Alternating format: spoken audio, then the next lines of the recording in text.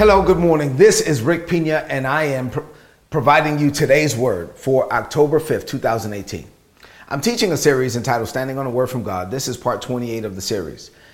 We've been looking at the life of Abraham for a few months now. We're looking at the life of Abraham, learning how he stood on a word from God. Yesterday, I provided you a recap, basically, of his life, and I want to go back to something I said towards the end of the message.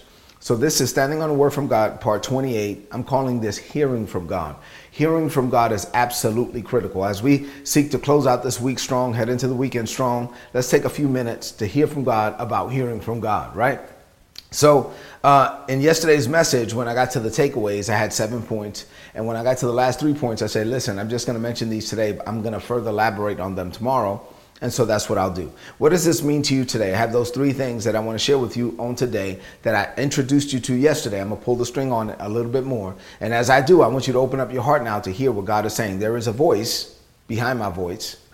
There is a word that comes behind my word. So while I'm preaching, while I'm teaching, at the same time, the Holy Spirit will speak to you concerning your life and your situation. You will hear things that I did not say. All right, you ready? Here we go. 3 things. Number 1. Listening is the seed for learning. Listening, especially as it relates to the things of God. You want to walk with God. You want to live by faith. You want to become the man, the woman that God called you to be. You got to learn how to listen. Listen is the key to learning, or is the seed for learning in God. Abraham did not have a Bible to read. He didn't have a praise and worship team to listen to. He didn't have a pastor to follow. Thank God for God-given pastors, for people that are set, assigned to us, and we're assigned to them, that they can hear from God and release what heaven is saying. But Abraham had none of that. Abraham didn't have that.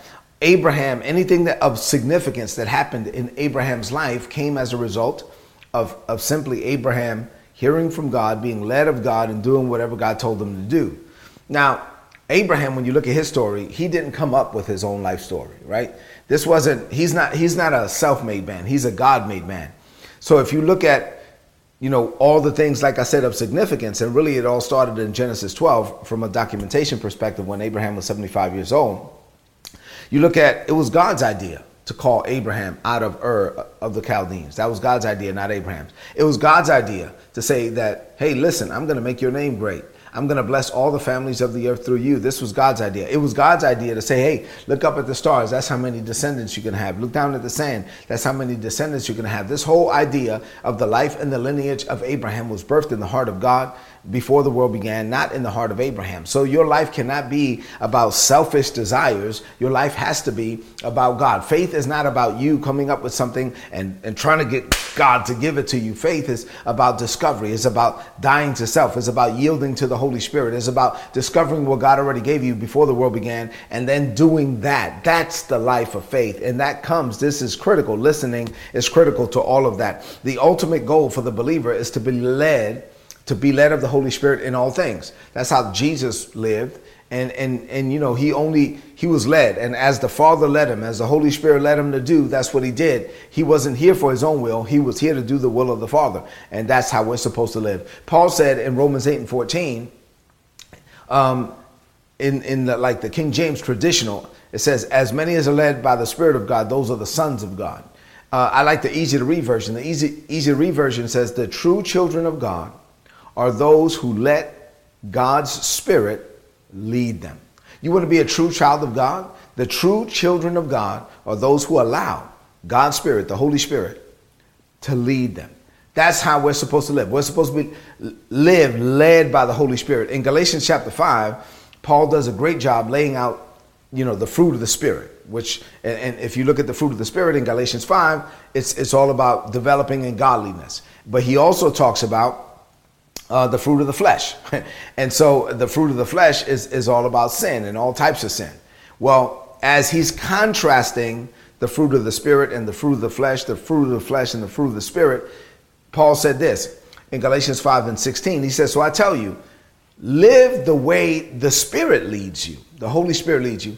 Then you will not do the evil things that your sinful self wants. He's saying, listen, you want to live free from sin? Now, once you're born again, you have been delivered from the power of sin, But until you start being led of the Holy Spirit, you are not going to live a life that is free from sin. Although you've been delivered from sin's power, you're not going to be delivered from sin's practice until you are led of the Holy Spirit to do so. As many as are led by the Spirit of God, as you are led of the Holy Spirit, you are not going to sin. As you're led of the Holy Spirit, you are going to be like God. As you're led of the Holy Spirit, you will listen and you will do whatever he tells you to do. And as you're doing that, you become the man, you become the woman. You start operating in your divine assignment. You start embracing the grace that God provided you before the world began. You start discovering the things that he already stored up for you to accomplish your divine assignment. You start going to places that you really didn't even want to go, but God set up a divine appointment for you. And when you get there, you find out that someone was waiting on you, and they start doing things that they didn't even want to do, but they're doing it because they're led of the Holy Spirit. And you start seeing that God is orchestrating things for you,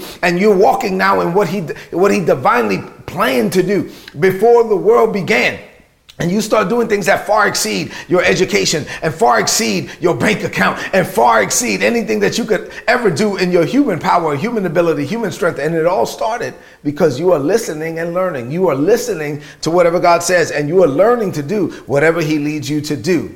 See, when you read the Bible, you're reading what God said, and that's great. It's critical. Actually, the Bible contains the character, the attributes, the nature of God. So the more you read the 66 books, the more you get to know the God of your salvation. So the more you read the Word of God, the more you get to know the God of the Word. And so and that's critical to hearing from God, because if you don't know God, if you don't know his character, if you don't know his nature, anybody ever come to you and tell you something about somebody and you go, no, that doesn't sound like them. Well, see, you want to know, you want to be able to hear when it's God and when it's not God? Well, you got to know what God sounds like. You got to know how God operates. You got to know who God is. I mean, you got to get to know him, and you get to know him through his word. That's why you got to get the word down in your heart, and you meditate and medicate on the word. You do it day and night. And the more you get to know God and you learn his character, his attributes, his nature, you learn how he functions, you learn how he does things, then it's going to be a lot easier for you to hear and to be led of the Holy Spirit, which is how we're supposed to live. Number 2,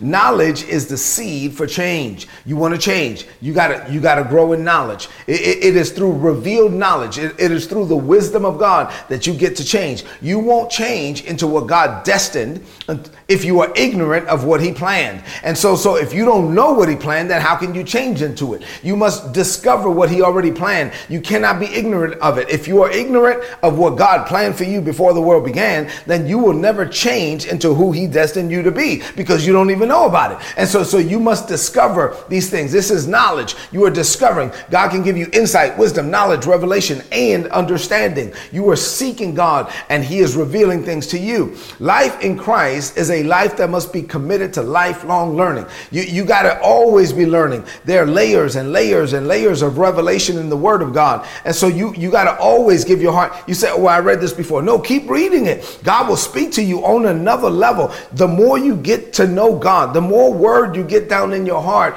the more knowledge you're going to have, and the more knowledge of him and his kingdom and his word and his will and his ways. The more you know God, the more you know how he functions, the better equipped you will be to hear from God and to evolve and to change into that person that God called you to be. Number 3, and finally, revelation is the key to faith, or the seed for faith. Faith begins where the will of God is known, period. If you don't know what God planned, if you don't know what God's will is, if you don't know what God wants to do, then you can't really have faith. You're not equipped to release your faith because you don't know what to release your faith for. At that point, you don't know what you're supposed to be asking for. You don't know what you're supposed to be agreeing with, right? So revelation is absolutely critical. Jesus said in John 5:19, John 5:30, he says, listen, I only say those things I hear my Father say. I only do those things I see my Father do. He says the Son can do nothing without the Father. I am not on this planet to do whatever I want. I'm only here on this planet to do whatever the Father wants. I'm here to do the Father's bidding. And that's how we're supposed to live. We are not here. Jesus said the Son can do nothing without the Father. We are not here to do whatever we want. We are not, although you can, right? You can ignore God if you want, and you're going to reap whatever you sow. But we're not here to do whatever we want. We're not here to do whatever was birthed in our heart. We are here to do the Lord's bidding. As I close, let me say this. God sent us, you and I, look at me.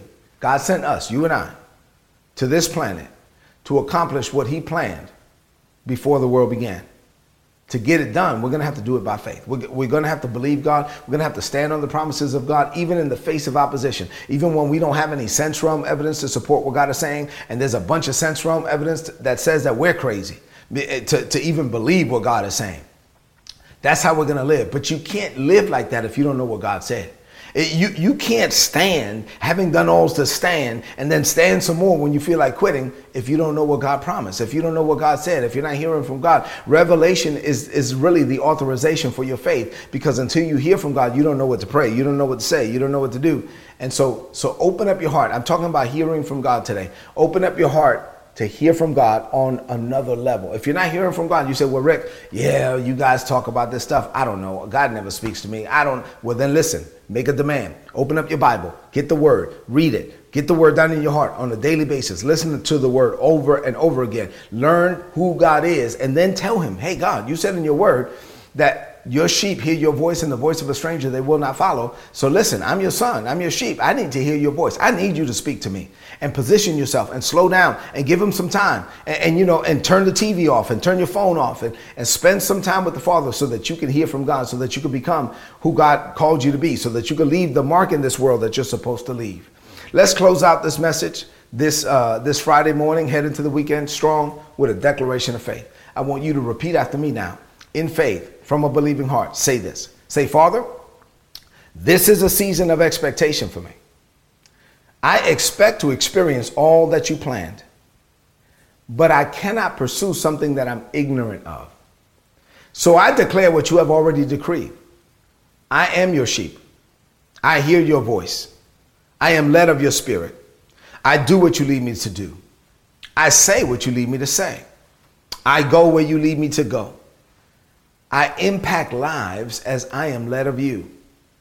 I am a conduit of your glory, your grace, and your love in this world.